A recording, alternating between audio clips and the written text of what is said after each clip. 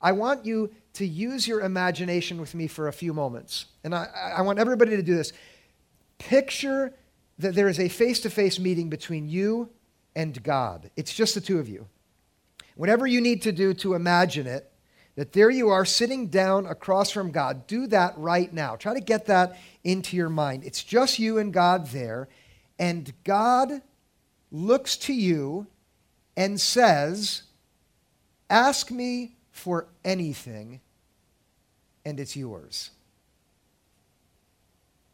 This story is told in 1 Kings, where God actually comes to a man, his name is Solomon, and says to Solomon, it's just the two of them, says to him directly, ask what I should give you. At the time, Solomon was the king of Israel. He had just started out really being the king. He had a job that was massively important for God's people. He had enormous responsibility, unimaginable pressure on his shoulders, and at night, in a dream, God appears to him and says, in effect, you tell me what you want, anything at all, and I'll give it to you.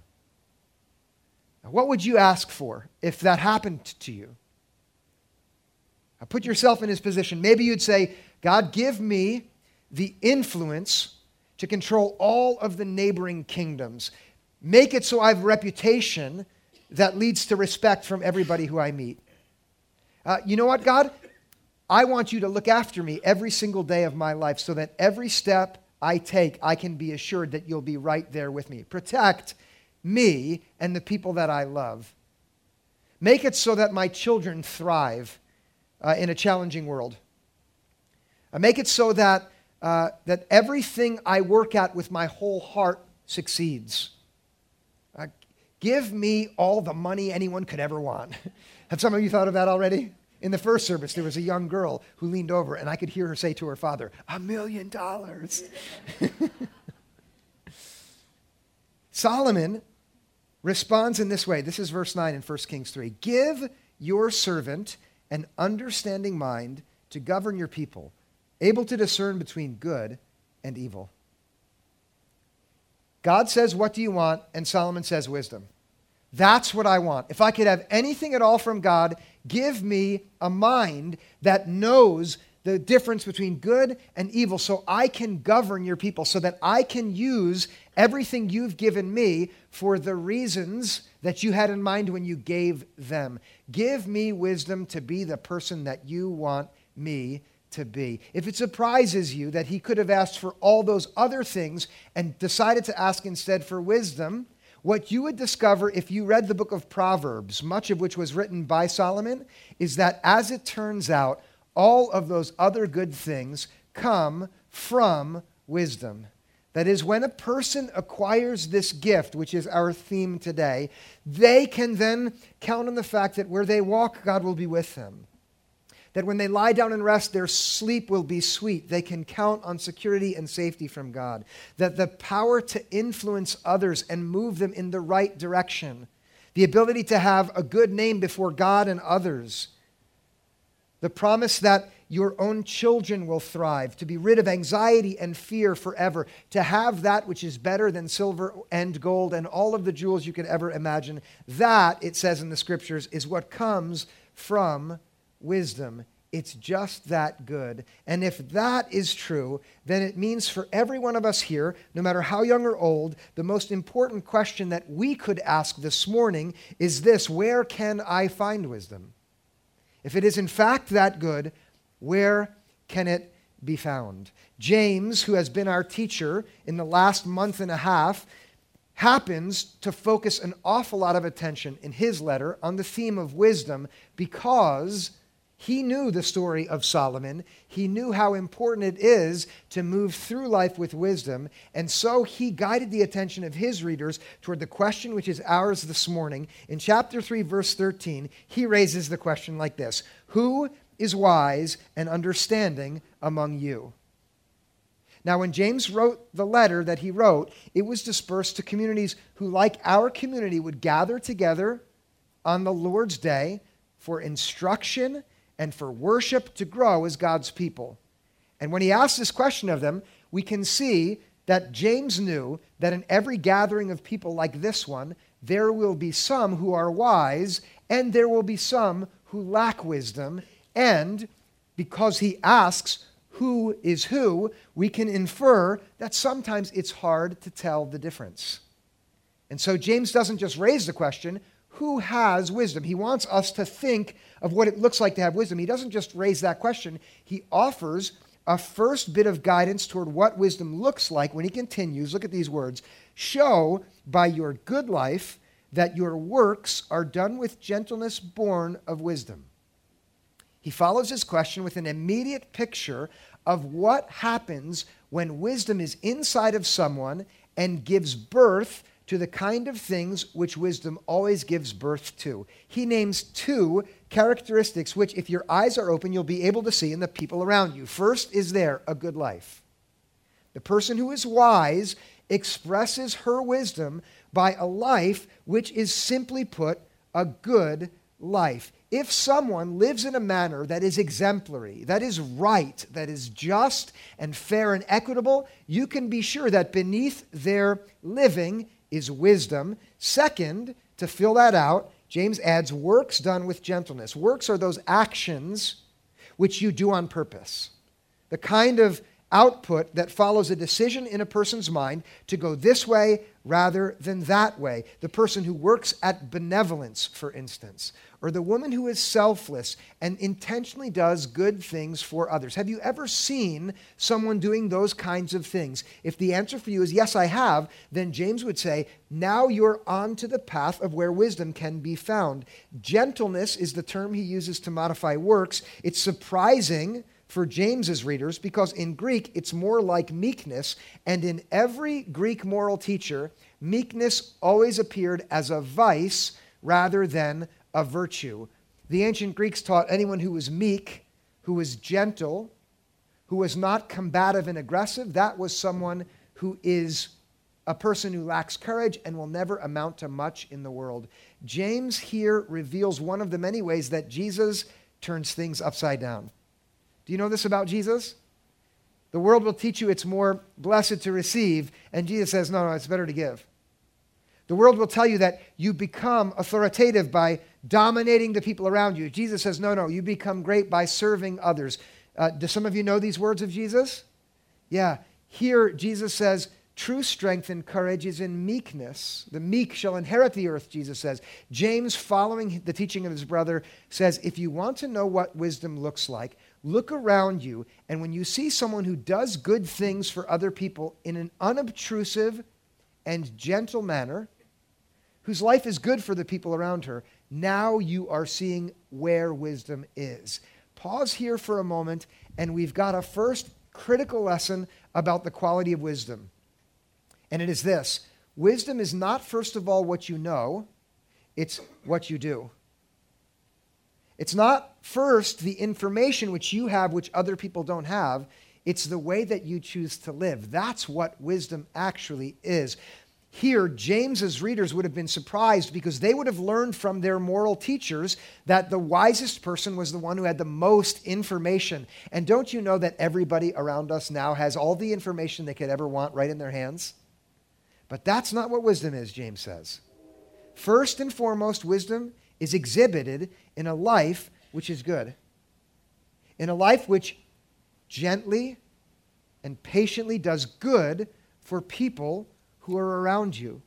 Now that's what it looks like when you see true wisdom. James continues, because every single community of faith has people in it who think they are wise but are not, to share what it looks like when you have false wisdom. Look at verse 14. But if you have bitter envy and selfish ambition in your hearts, do not be boastful and false to the truth. In almost every single church mentioned in the New Testament, it appears that a constant theme is the danger of teachers who are false, who have strong and divisive opinions, and they pose as though they're wise, but in fact, if anyone with open eyes focuses on the outcome of what they teach, you can discover that this wisdom of theirs is not true wisdom. Instead, it's false wisdom. And there are two characteristics here, which, if you highlight them, will reveal what it looks like when the wisdom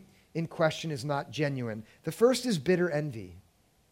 In Greek, it's literally harsh zeal or divisive rivalry.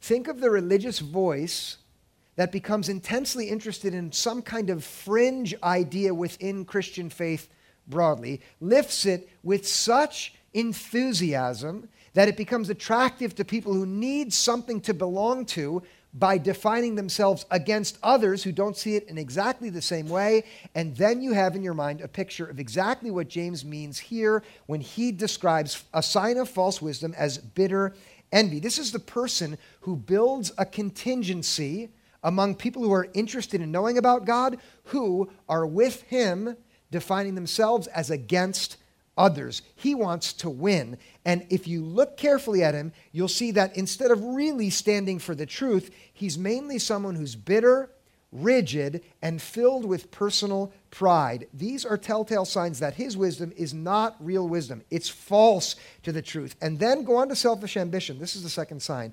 This is the person whose goal is to build something for himself, not something which is good for others and the world. He wants to gather people together who he can lead to emotionally or physically withdraw from the church, and he insists that the larger body has moved away from the truth so that those who are faithful have to adhere, listen now, to him, not to the truth. And if your eyes are clear, then you'll see that this is somebody whose real commitment is to himself. The word which is translated selfish ambition here in James was used first by Aristotle, and it refers to the self-seeking pursuit of political office by unfair means.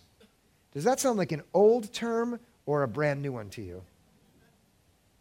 The truth about every community of people who, like we are together trying to follow after God, is that in everyone there will be, on the one hand, signs of what true wisdom looks like, and then right beside it will be other signs of what it looks like when a person tries to assert herself or himself as being wise, but rather is guiding people away from, rather toward the path of true wisdom. James adds some more so that we can be on the lookout for false wisdom in verse 15. Such wisdom does not come down from above, but is earthly, unspiritual, and devilish. Here is first a hint that goes back to the story of Solomon. Do you see where true wisdom comes from? It comes from above. But this kind of wisdom, three adjectives used here, is earthly. That means it doesn't come from above. It comes from down here. And I promise you that there is no shortage of false wisdom available for all of us that comes from down here. Do you know that too? You want an opinion to prove anything at all, you can find it, I guarantee you. But this wisdom that comes from the earth is secondly called unspiritual. You see that? In Greek, the word means, this is interesting, it's soulish. And really, it's a way for James to say, such wisdom is about the emotions and feelings of the person who asserts himself toward his own ends. It's about the person's ego.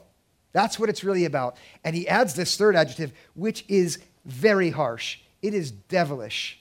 That's James' way of saying, not only does it not come from God, and is it about the person's feelings here, but it is in fact demonic.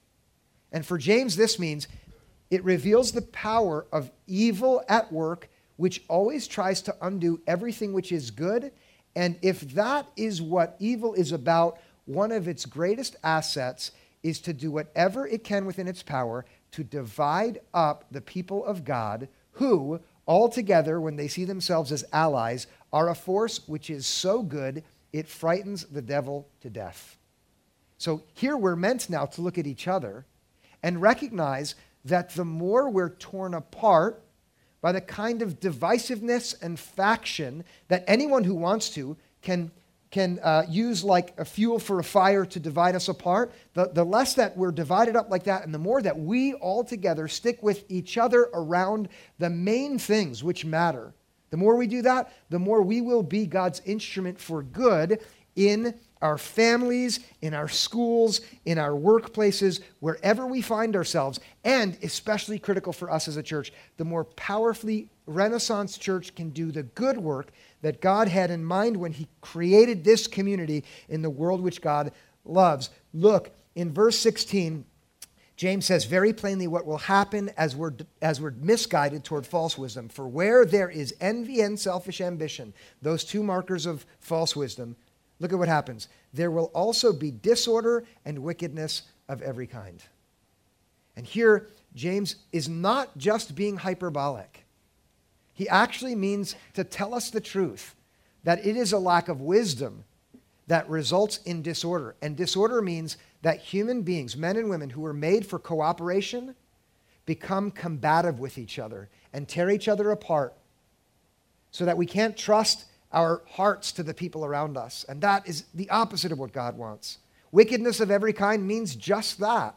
Here, I believe James would say, if you're wondering why people do so many awful things to each other in the world that you inhabit, listen, it's because there's so little true wisdom. Now, if that's the case, then it stands to reason that the opposite is also true, which means where there is genuine wisdom, where men and women are guided one step at a time into how to behave by the kind of wisdom which does come from above, so that they become people whose good lives demonstrate true wisdom by acts of goodness for others. Where that happens, then you have order and goodness of every kind. And by the way, that is exactly what you were made for, to inhabit a world where there is order and goodness of every kind. Listen now, every one of you, and you can't be too young for this, and you cannot be too old for this either.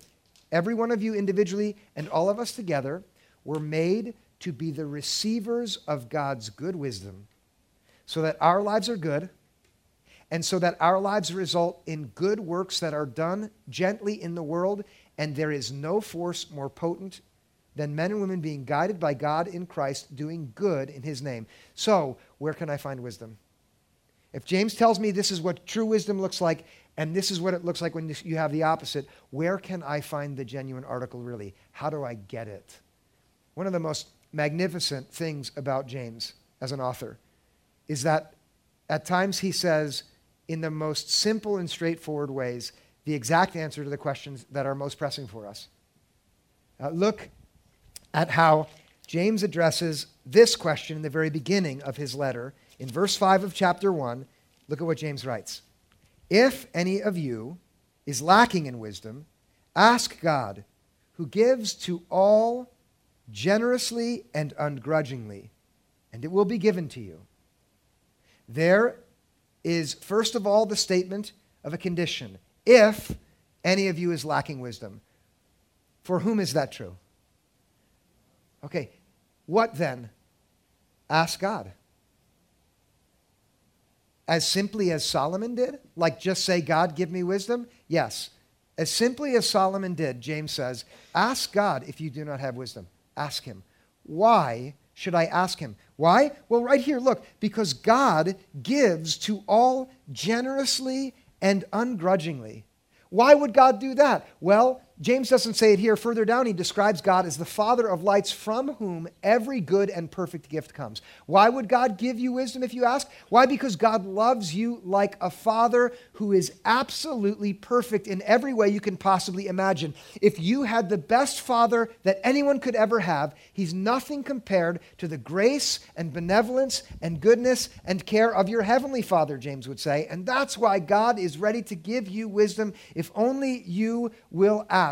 If you lack wisdom, ask God. If you let it come into your mind for a moment, where do I need wisdom and I do not have it? And maybe someone's thinking, I have to decide what to do about this job. Or I have to know what to do with my child here. It's too confusing for me. I have to figure out which classes to focus on in this next semester. I have to figure out how to manage this conflict here. Whatever it is, let it come into your mind. And listen, James believes emphatically from his own experience that God cares about exactly what you are concerned with and wants to give you exactly what you need to know how to move forward. And after promising that if you ask, God will give it to you, then in verse 6, James goes on to offer one condition. And there is a condition, by the way, to receiving this promise of God, and it's in verse 6. But ask in faith, James says. Stop there. Ask in faith, he says. Faith in Greek means trust. It does not mean pretend you believe something which you don't believe yet. That's not what it means. It's more than that. It's trust. It's the disposition which a child has toward his mother because his mother has always been trustworthy. That's what it means to ask in faith. Ask trusting, never doubting, he says, never doubting that this one that you are asking for wisdom from is trustworthy. For the one who doubts is like a wave of the sea driven and tossed by the wind. Here, James evokes a very vivid picture from nature to describe the person who on the one hand trusts God enough to ask, but then on the other hand doesn't trust God enough to believe the response which she receives. The wave which is tossed this way and that is the most drastic picture of a person who is completely at the mercy of her circumstances in terms of well-being. Does anybody know from experience what it's like to be that person? To be doing well when everything around you is going well, but to be doing poorly when everything around you is not going your way. A wave which is tossed by the wind is a person whose well-being is 100% contingent upon his circumstances, who goes through life in whichever direction the winds happen to be blowing. But a person of faith who asks God for wisdom and can count on receiving what he asks for is someone who is not determined by what's happening out there, but rather is directed by what's going on inside. And listen now, this is a promise for everyone who trusts Jesus, that when you open your heart to Christ, he dwells inside your heart by faith. And that means what you need for what's next is in there because God has decided to put it there. That is his own presence. Look at what James goes on to add in verse 7. And you must pay careful attention here. For the doubter, being double-minded and unstable in every way, must not expect to receive anything from the Lord. The doubter who is unstable is double-minded. In Greek, two-souled. The person who has one soul that says, I trust God enough to ask, but then the person on the other hand who has another soul that says, don't trust what God tells you. And the reason to bear this in mind carefully is it's easy to misunderstand here James as if what he's saying is if you ask God and doubt, then he won't give you wisdom. But that is not what James says here. Note very carefully what he actually does say about the doubter. Look, the doubter must not expect to receive anything from the Lord. That is not the same as saying God won't give anything to the doubter. It is precisely to say that if you ask and doubt, you can't receive what God gives to everyone who asks. Think of it like this. You're lost, and so you go and ask someone for directions. That person knows exactly how to get to the place where you need to get to, and then they tell you, you need to go straight and turn right, and you say thank you, and then you walk away, you get in the car, you drive off and turn left instead. Are you going to get where you need to be? No, and it's not because they didn't give you guidance, it's that you didn't receive anything from what they gave. And listen now. There are plenty of things about God and what he wants for you that are right now in this moment beyond you to grasp. Is that true? But there are also plenty of things that are within your grasp even now this morning that God has made plain enough to you that you can be a person of wisdom, listen now, by receiving and moving in the direction that God has told you to move. That it is your calling to be a person of generosity with everything that God has trusted you with. James goes on an awful lot about that. Read the whole book and watch the warnings that he gives to people who are rich. As we are rich here in the world, in the world's view, we are mightily rich. Wisdom says, be generous with what God has entrusted you with. Do you know that? If you didn't know that, now I've told you, you're on the hook. Whether you receive that wisdom or not depends on which direction you go. Will you trust God and be a person of generosity or not? Don't run off at your mouth all the time. When you're in an argument and you want to say something mean back, keep quiet. Do you all know that that's what God wants for you and from you? Now it's up to you whether you receive that wisdom or not. To be quiet when it's time to be quiet. James offers this guidance for us because what he wants for you to have and for me to have is wisdom. Because when we embrace wisdom, then as the life and then the wisdom of Solomon shows, we have every good thing. What does it look like? If we can ask and then trust God, what does genuine wisdom look like? If we come back to chapter 3 and verse 17, James spells it out with a very, very beautiful list of the virtue of wisdom. Look at 17. But the wisdom from above, that is the wisdom which God is ready to give each and every one of us here this morning, every one of us, is first of all pure.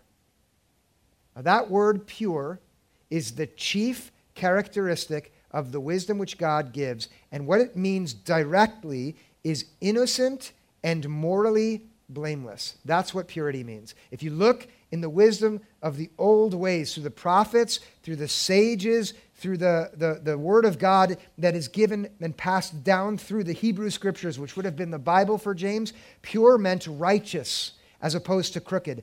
God is pure, innocent as opposed to guilty, honest and true as opposed to deceptive and false. The wisdom which God gives to anyone who asks is first of all pure, and pure wisdom enables you and enables me to live in a way that matches with what James said earlier. And then James goes on, and you can see it right there, to offer a list of 7 brilliant and clear characterizations of what true wisdom looks like. Let's take them one at a time. Peaceable. That's the first one. Think of somebody who, when you spend an hour with them, you're absolutely sure that at the end of the hour, even though you're going to talk about really important things in life, like you're going to talk politics with them, you're going to talk religion with them, you're going to talk about how to raise your children, you're going to talk about what kind of things they've learned over the years, you know that at the end of that hour, you're more likely to be smiling and laughing together than you are to be angry with each other on an opposite side of the room. That's what peaceable means. It means someone who is confident enough in what she knows and her convictions that she doesn't always need to be right. She doesn't need to force you to look at things like she looks at them. She's pleasant and peaceable. That's the first. Very similar to that is a second, gentle. The word literally means non-combative, unlikely to quarrel, courteous. Even when provoked, the genuinely wise person is not going to be aggressive back. He's considerate. Don't you see how desperately we need this kind of character in our own public discourse, or standing in the line at the supermarket, or driving in traffic? We need people who are gentle in this way. That, listen now, that's wisdom. Wisdom, again, it's not just first knowing something, it's being a person who's gentle. Look at the third. It carries that forward. Someone who's willing to yield.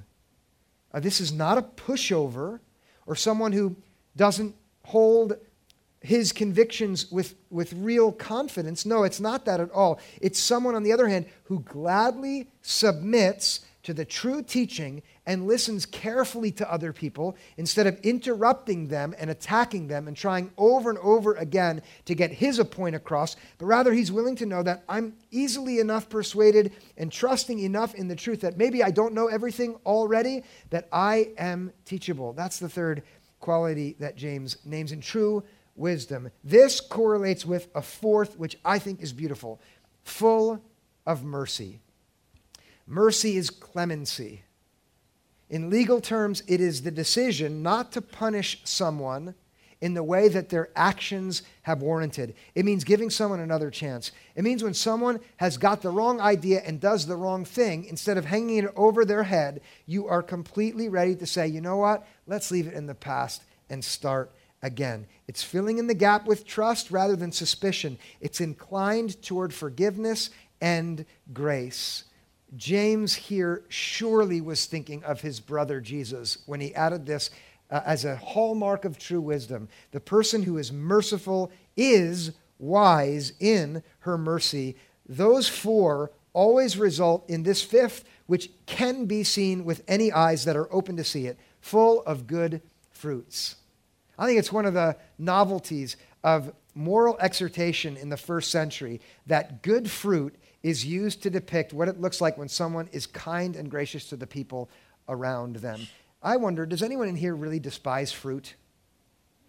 No, you like fruit, you're good with fruit. Okay, if you don't like fruit, turn it into vegetables if vegetables are your thing. But whatever is your thing, here James wants you to understand that wisdom will lead to a person who is abundant in output, which is nourishing and enjoyable and pleasant and productive for the people who are within his sphere of influence, giving food to the hungry, shelter to the needy, company for the lonely, becoming a father for those who are fatherless, and welcoming the lonely widow into your home.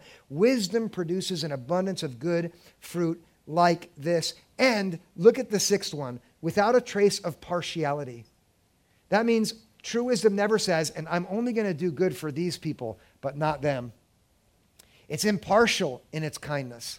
It's benevolent across all the boundaries and the borders that we are inclined to make because we are people who want to divide up and judge people who aren't exactly like us. True wisdom has no partisanship. It's simple, harmonious, sees that the moment I've divided that person into them and this person into us, I have to wait until God comes and takes away the boundary and says, hey, listen, before me, you're all of you are us.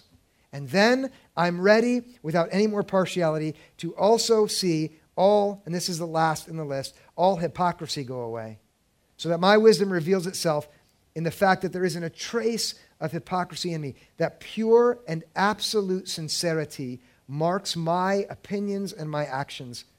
That you're not pretending or play acting in order to influence the people around you, but instead you are the same person here as you are there, that you are who you are, and as such, you become a binding force within the Christian community who brings people together so that all as one, we can be the instrument that God uses to bring his kingdom forward, and that is exactly what God wants of us all together. And when we are open to true wisdom, this is what we all can expect. James wraps up his meditation on true wisdom with a proverb that closes his teaching off with a promise, and it's in verse 18. Look at it. And a harvest of righteousness is sown in peace for those who make peace. Making peace was the chief expression of wisdom that mattered in his time. For us, maybe it is peace. Maybe it's meant of the other ways that wisdom is meant to manifest itself. But the promise here tells us that if you are a person who is sowing peace, again, an agricultural metaphor, think of a farmer. If you're someone who sees a field there and recognizes in it the potential for good things to grow, and you get to work by removing from the soil those things which need to be taken out, the stones and the weeds which would inhibit good growth. And then if you go ahead and you take time to plant seeds, the kind of seeds that wisdom would say, plant these kinds of seeds. If that is what you do, then the promise is there will be a day when in peace there will be a harvest, and it will be a harvest of righteousness. Listen now, I want you to grasp this in your mind. Everyone try this. Ask, what is one seed which if I'm being guided by wisdom, I myself would begin to plant? Maybe it's a seed of kindness for the students that I'm going to be spending time with over the summer and the activities I'm involved in. Or maybe it's an open ear for my coworker who's really struggling, and I'm going to listen, and while they share, I'm going to pray. That is a seed of wisdom to do something like that. Maybe, listen, maybe it's this. Maybe I'm not going to hide this addiction that's got me going away from God anymore, and I'm going to confess it to somebody. I'm going to say, I am so tangled up in this sin, I need help. Maybe that's how you're going to move forward in purity. Whatever it is, the promise here for us is if you'll sow, then there will be a harvest of righteousness. Now here, I'm going to give you a picture of what that looks like with an assignment. A harvest of righteousness means the kind of behaviors which are pleasing to God. And that is the promise where it happens if you are wise. That you will move through life in a way that the way you behave will actually be pleasing to God. How will you know what that looks like? You are going to read the letter of James. Not right now. You're going to do this evening perhaps. And as you read, say, where can I see the kind of behavior that pleases God? Make a mark there. And that is what a harvest of righteousness looks like. You cannot get far before you're going to find something beautiful. For instance, whenever you face trials of any kind, you're going to consider it nothing but joy because you know that trials produce perseverance, which makes you mature. Check. There's the first thing. If you sow wisdom now, the trials that you face in life will not overwhelm you, but you'll see them as joy because they'll make you mature. Does that seem practical for anyone here? Of course, for all of us. Keep going, and you will find innumerable signs of what righteousness comes from the path of wisdom. Now, what remains is for all of us to ask God together to give us the wisdom that we need. And so I want to guide us now in a prayer for wisdom. Let's join our hearts together in prayer. God, each of us in our own way needs to hear from you about the path that you're setting out before us. What we ask for this morning, all of us, is for you to give what you promised to give to those who ask in faith, wisdom. Help us see the way to become men and women whose lives show that there is wisdom in our hearts as we become people whose lives are good and abundant in good works for the world you love, for the people who you've given us influence over. Help us, like Solomon, to be single-minded in our search for wisdom, and then help us trust to receive what you give so that as soon as you speak, we can be people who are guided by the vision which you give. God, whatever it is that keeps us from going forward where you mean to call us forward, take it away and give us instead the courage to step forward in faith as men and women of wisdom. We ask for this in the name of Jesus. Amen.